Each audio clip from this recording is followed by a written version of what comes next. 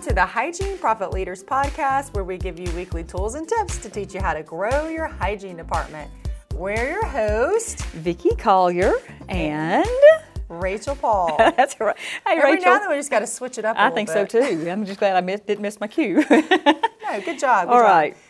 So I know we actually spoke in a previous episode about why you should take blood Sure. pressure. Right. And it's important. I mean, it's It one of the is. screening tools that we Yeah. can do to add value to our appointment, but also a great benefit to the patient to know what's Absolutely. going on.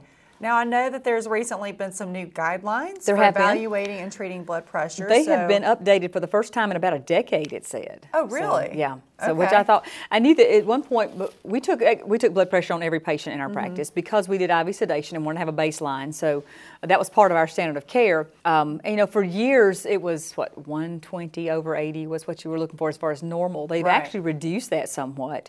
And making sure that you're taking blood pressure is a great diagnostic tool for you, the provider, but the patient also sees value in that or can see value in that. So make sure that it's happening.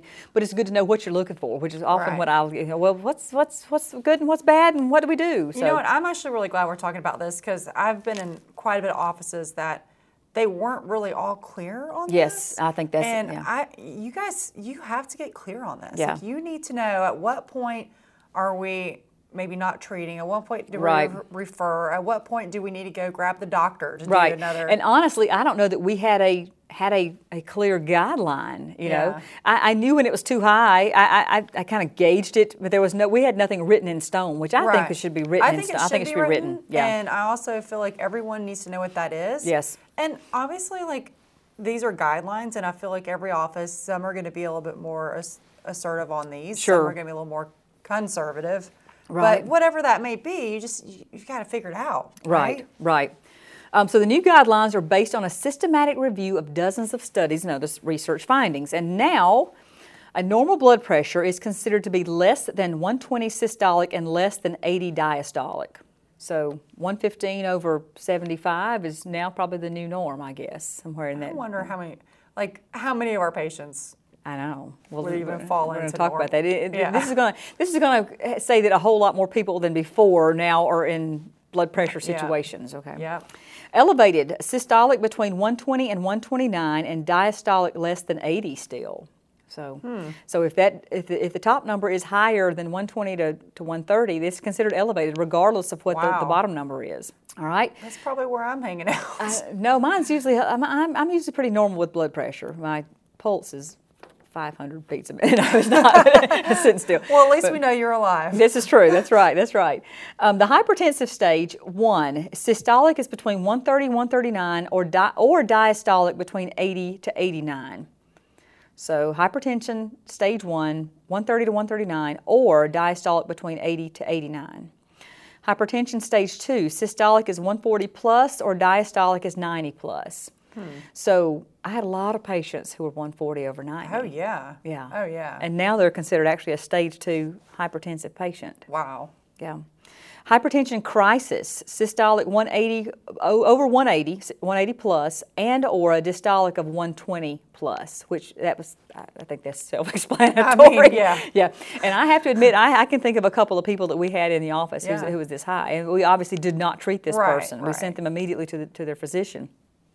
It says that under the new guidelines, almost half of the population qualifies as having high blood pressure, compared to 1 out of 3 with the old guidelines. So you had about a third Wow. before, now you've got about half.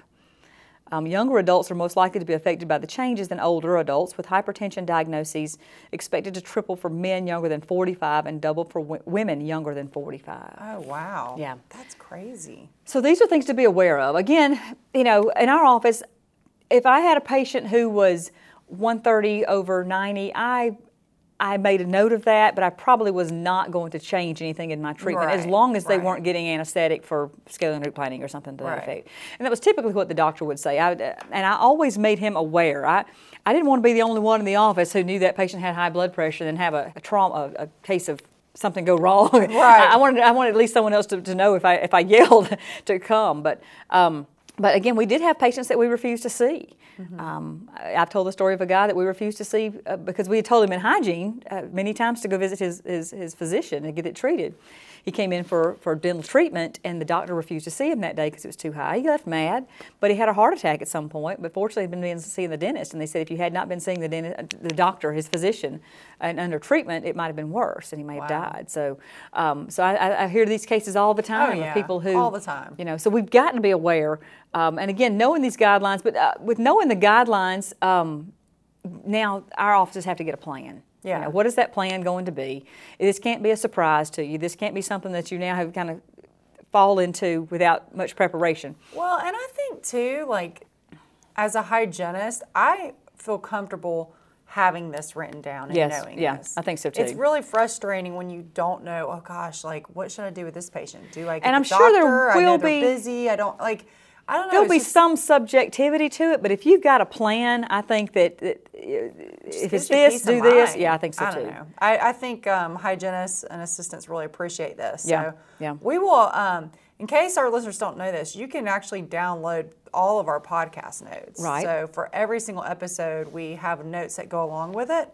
So this is one of those cases where I definitely make sure you download these podcast notes for this episode because we've got all this in there, and then you can sit with your team and look at if you've already got the guidelines, or just sit down and say, okay, well, are we changing anything based off this information, or does everything make sense? Are we going to take it on every adult? Right. Or do we start at age 18? Yeah. Is it part of the standard of care? Do we do it Yeah. every time? What is that plan?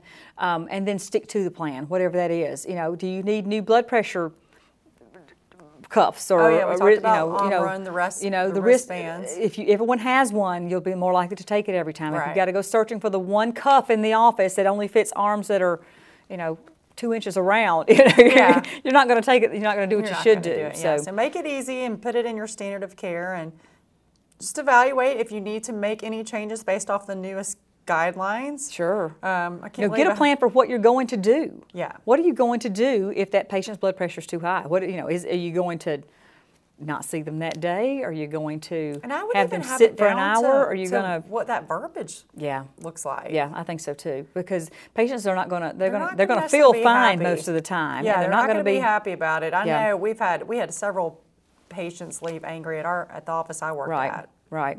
Yeah, So, but it is what it is. It is what it is. And I'm okay with that. If it means if that they leave angry and go to get it checked, that's a good thing. If Exactly. they don't, you don't want to just make them mad. You want Right. to make them mad enough to go do something about it. and then hopefully come back and thank you later. Yes, and think exactly. Give you all the credit for that. Right. It also said that for accuracy, the guidelines emphasize getting accurate blood pressure readings by taking an average of 2 or 3 readings on at least 2 different occasions.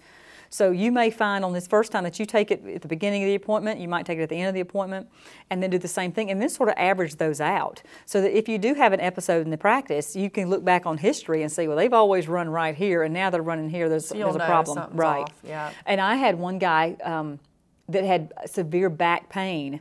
That his was, I think, 170 over something that day, and I was kind of freaking out over it. And he said, no, just if you'll just lay my chair back and give me a few minutes, I'll be okay. Mm-hmm. And sure enough, I took his blood pressure a little bit later. He said, I feel better, take it again. It was back to normal. So pain will increase the blood pressure. I have a compressed spinal cord, which is why I had to stop practicing hygiene. Right. Okay. And I go to a chiropractor like every single month. You know this. Mm-hmm. And I can always kind of tell when it's getting close because my blood pressure goes up. Really? And it's because I start to get in pain towards like I'm going in the morning. And I bet you if you took my blood pressure right now, it would probably be a little more elevated than when after I've had an adjustment and everything's like realigned and feeling the better. Blood's flowing and I'm not having all that pain.